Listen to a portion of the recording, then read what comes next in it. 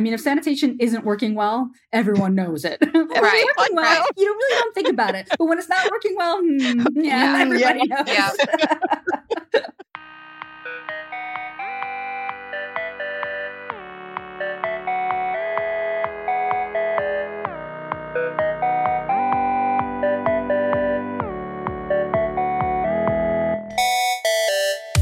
Hello, world. Welcome to Catalyst, the Launch by Entity Data podcast.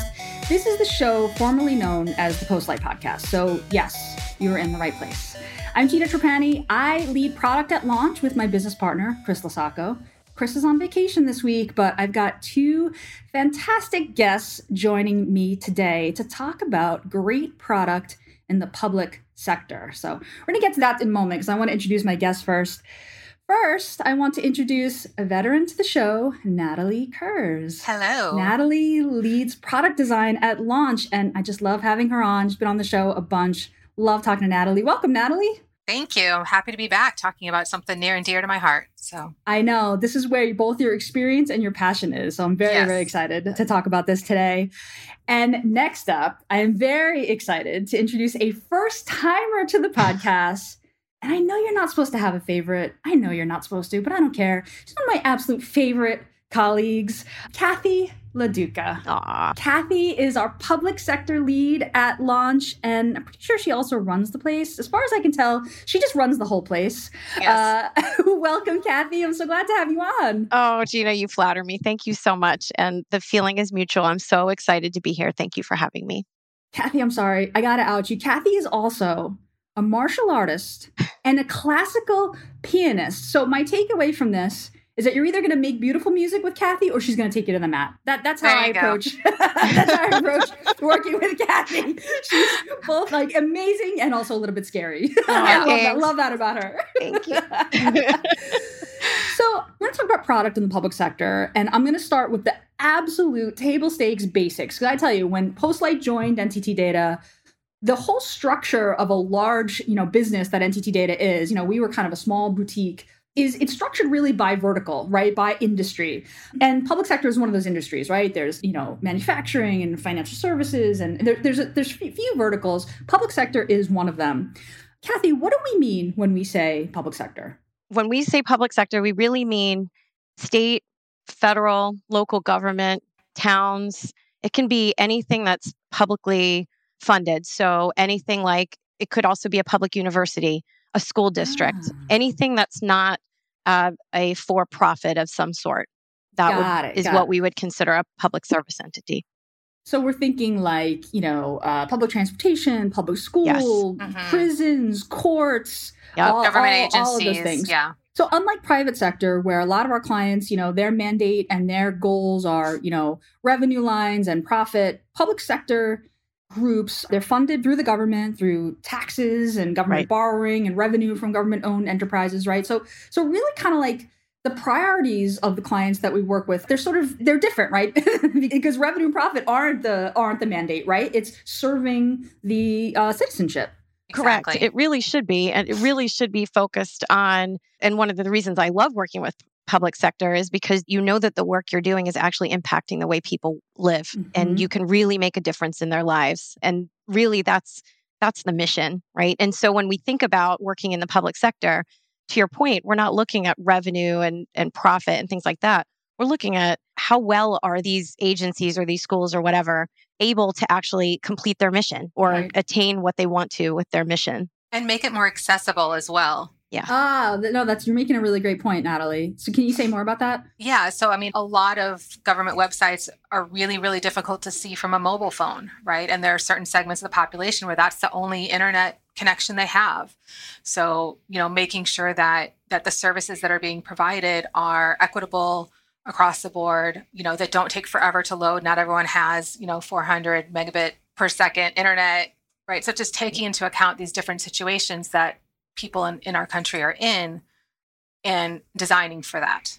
Right? And I would add to that, and also making sure that it's aligned to your constituency. So for instance, my parents are getting older, their ability to navigate some of these very challenging websites and actually understand language that's being used and know when to fill in certain things. It's really daunting for a lot of folks. And so there is some level of being able to know who you're actually serving and personalizing that to some extent so that it is, to Natalie's point, something that, is seamless to them and puts them in a situation where they can actually receive the benefit or the service that they're looking for. Exactly. Yeah, I mean, that makes a lot of sense to me, especially for folks who are elderly and aren't digital natives, right? Like didn't grow up with the phones in their hands. I remember, one of the toughest moments, during the pandemic for me was when finally, vaccination appointments became available. And my mom, who's in her 80s, who's one of the most vulnerable populations and needed that vaccination as soon as possible, right? Was like, called me and was just like, I don't know how to do that. Like, how do you do this? Like, I went to the website, I can't figure it out. And I was like rage booking appointments for all of my relatives. It went live very quickly. Everything's very fast moving. It was a big deal, but that accessibility, especially to folks who,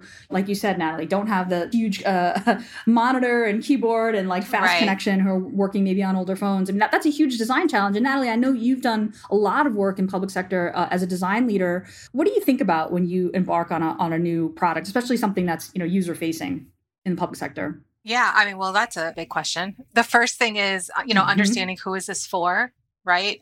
Taking a mobile first design approach. If it's something that's going to be out there. I've worked on a lot of systems that are purely internal facing where someone's going to be at a desktop, with 2 monitors, and this is the way that it works. And so you can design for that. But when you're designing for the general public, you need to keep all these other factors in mind. So yeah, a mobile first approach, user-centered design approach, and really pushing for user research and usability testing, which are 2 of the things that typically get cut from a budget first as soon as money starts getting tight.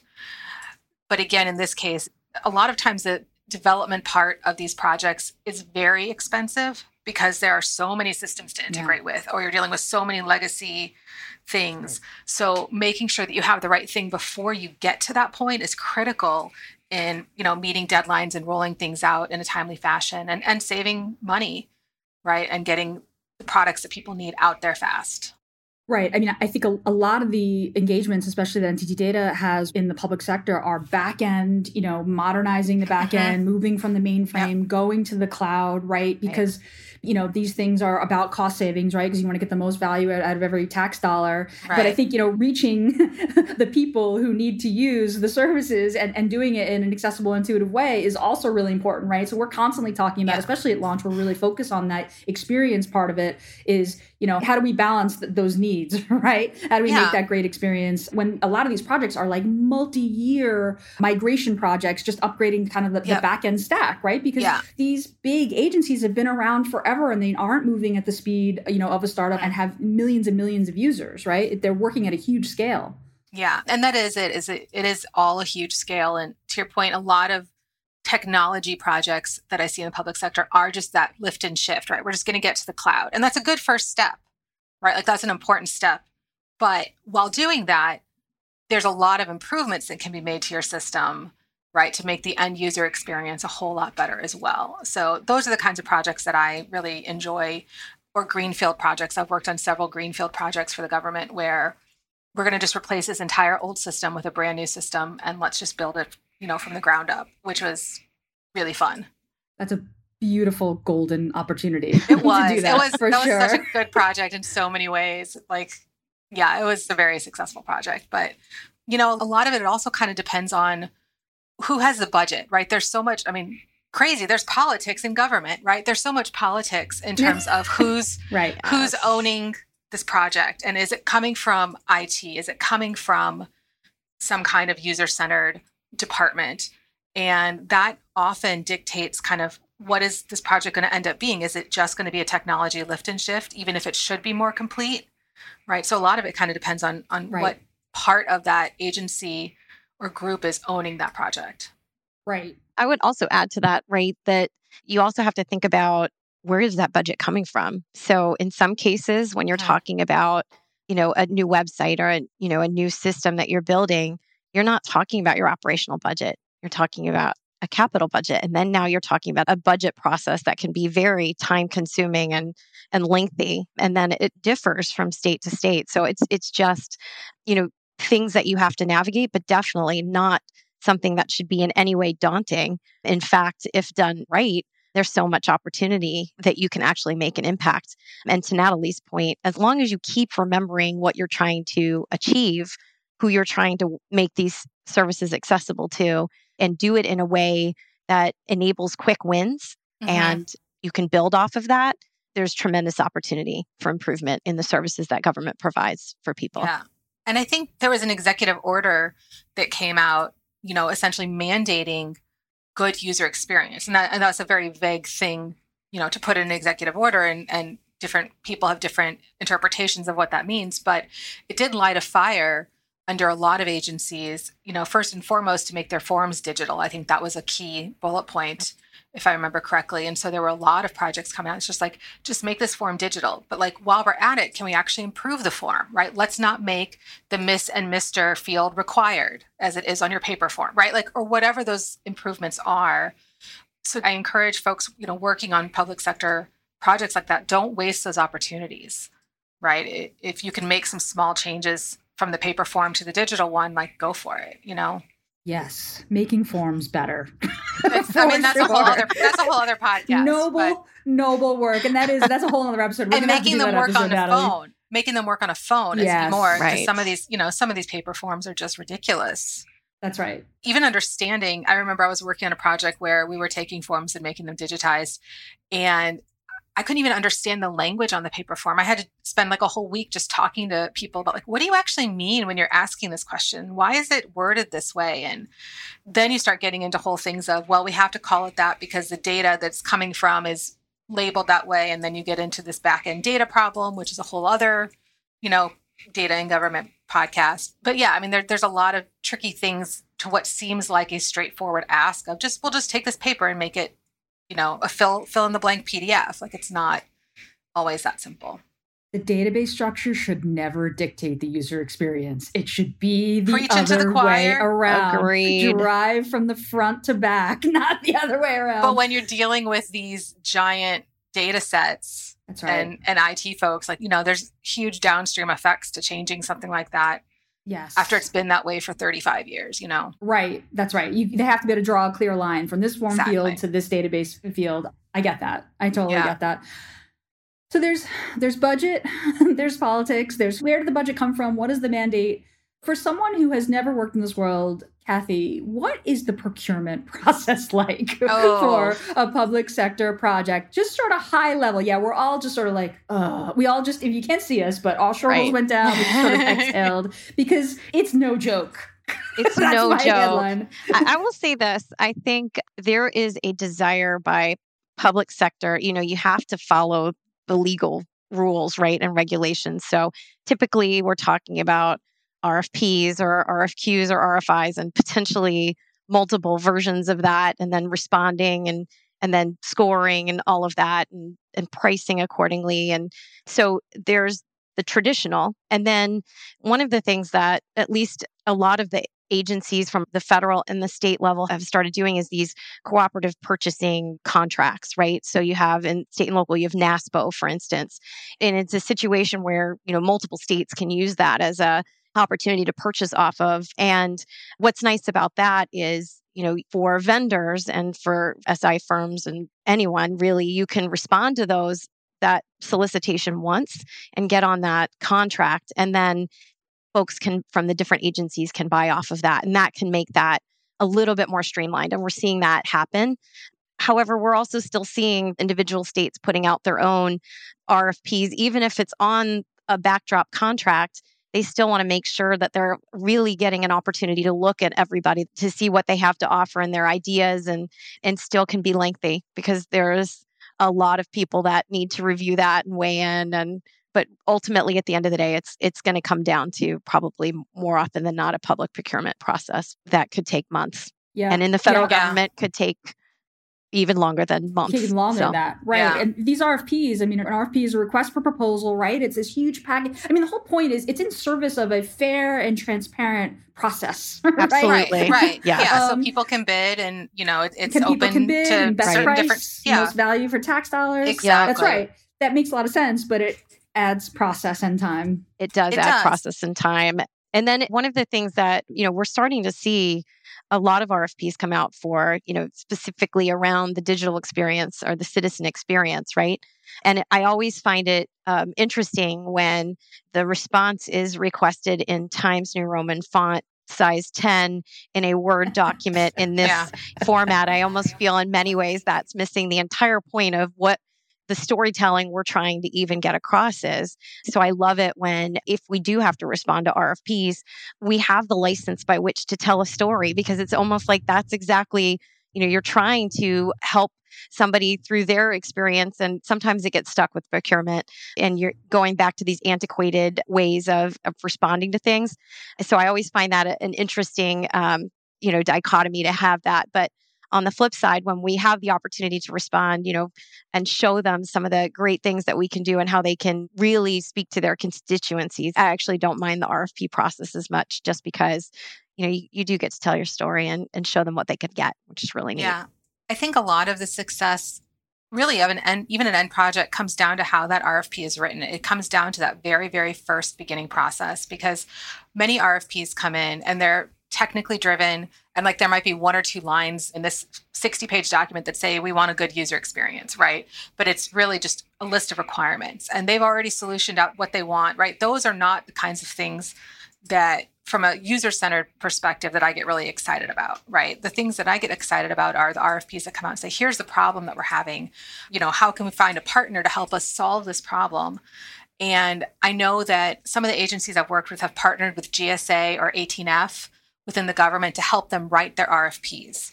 And that was actually a really fantastic, I'm not sure how much that's happening anymore, but that was happening quite a bit years back. And it led to much better RFPs in terms of clarity of what they were requesting and what they needed.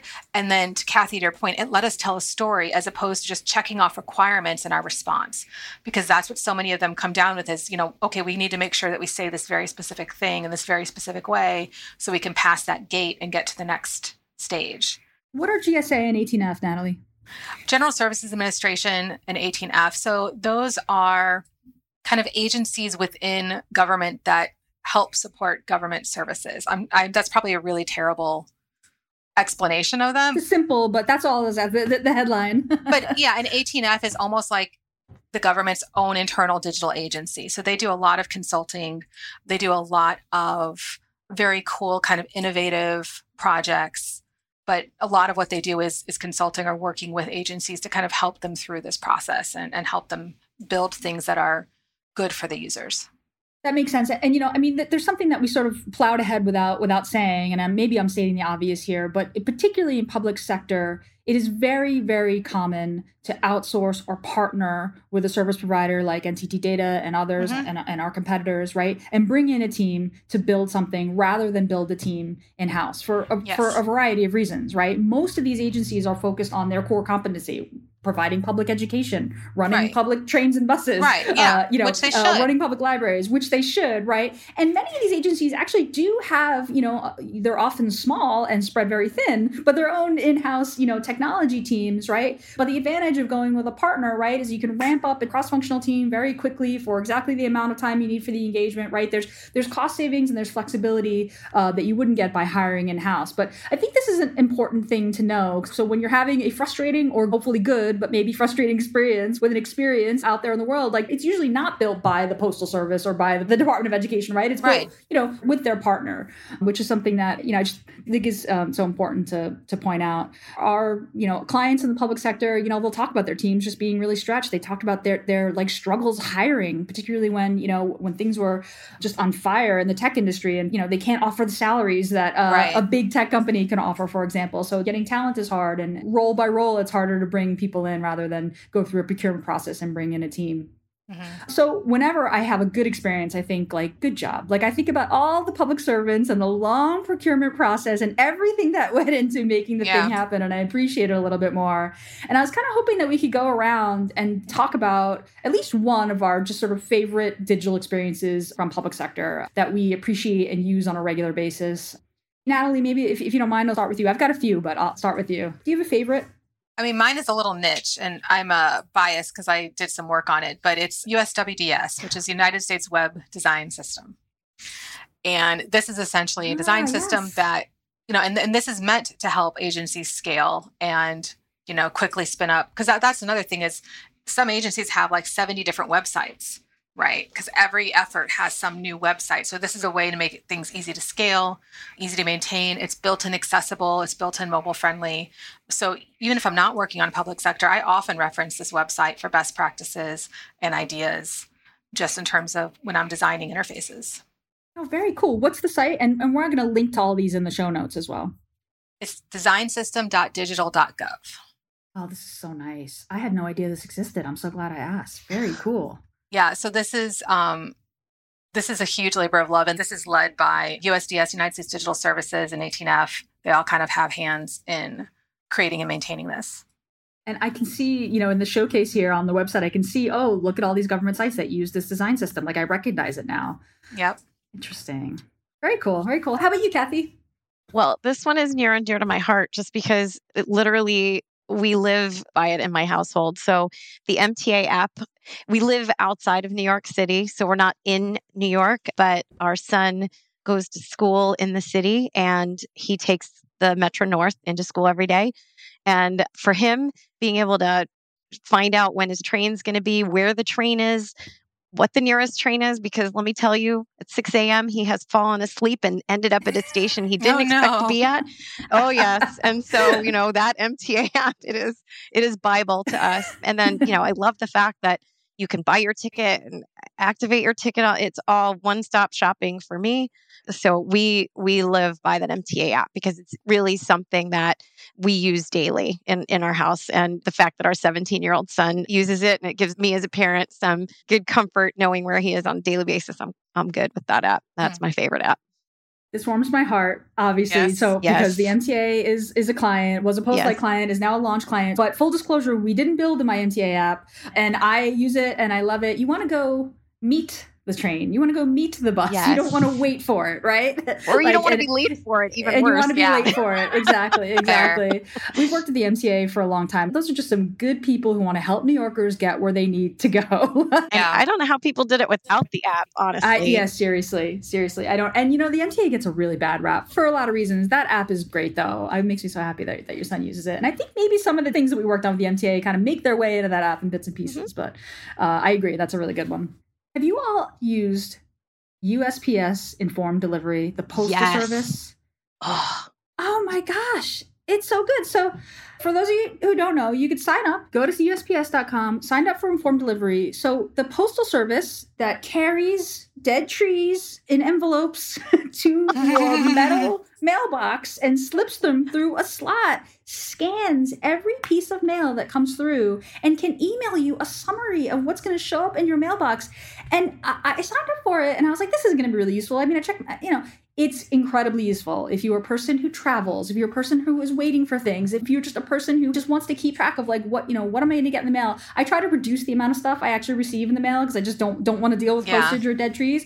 But there's still things that show up and it's so useful and I'm so appreciative of it. And the volume that they must handle just absolutely fries my brain. It's insane.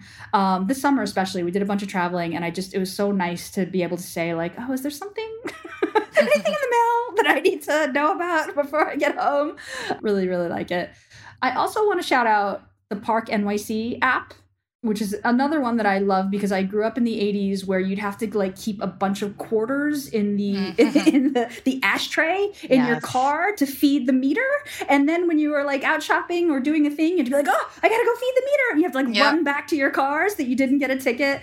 And I love Park NYC because you can enter in, your meter, you can pay, you can extend the time when you're out and about, and it just makes parking in New York City way, way, way easier. And your car doesn't get broken into for the people who are trying to steal all your quarters, which I really like.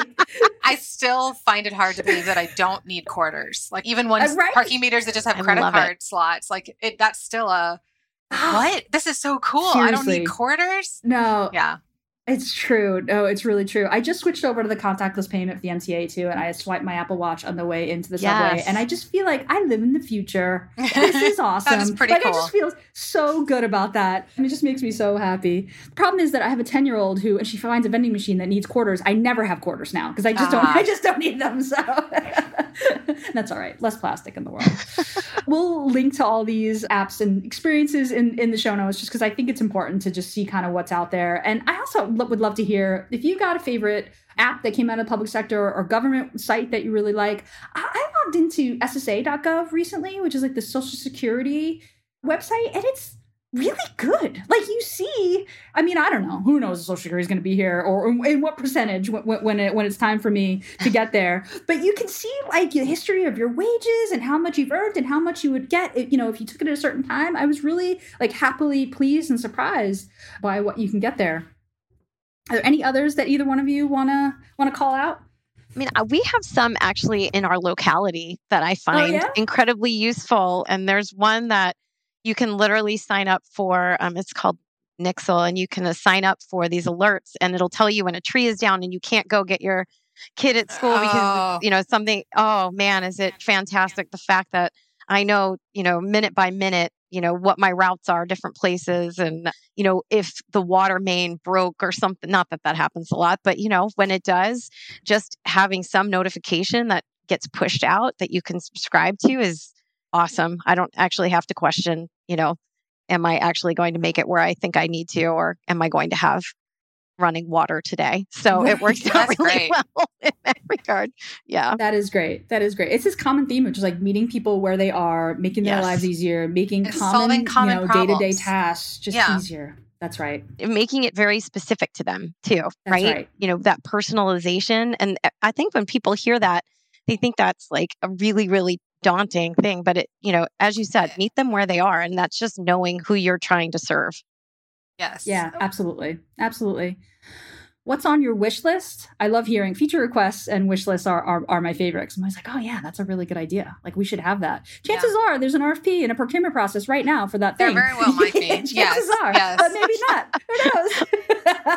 Or there should be. The biggest thing for my wish list would be a centralized site where I don't have to know where to go to get my fishing license. I can just go to one place and say, I need my fishing license, and then it'll take me to the right place. Because that's another thing with government agencies is the general public doesn't know where one stops and another begins. And their sites are very closed off like that. Right. City, state. Yeah. Well, even Medicare, Medicaid, and SSA, there's a lot of overlap. There's a lot of things where you have to bounce back and forth between them. And it's like, well, as a user, I don't know that. I don't know that part's with SSA and not with Medicare. So something that is that kind of portal that tells me where I need to go and lets me do it easily. The switchboard. How may I direct your call? What are you asking there you for? Go. And where are you? That's kind of what it is. Yeah. I like that. Yeah. That makes a lot of sense. No, it's true. Right. Because citizens don't have the structure of the government. Right. And they shouldn't have to. And they shouldn't have to. Right. No. Right. Exactly. Your product should never reflect your org chart. That's another one of our rules, right? Yes. It's just meet the person where they are, coming without knowing anything else. Well, and I think there's a component of that makes people want to live in a place where they actually can make it easy for them to live where they are. That's the other part of it, right? Yes. I think, we're seeing a lot of shifting of the population and all of that.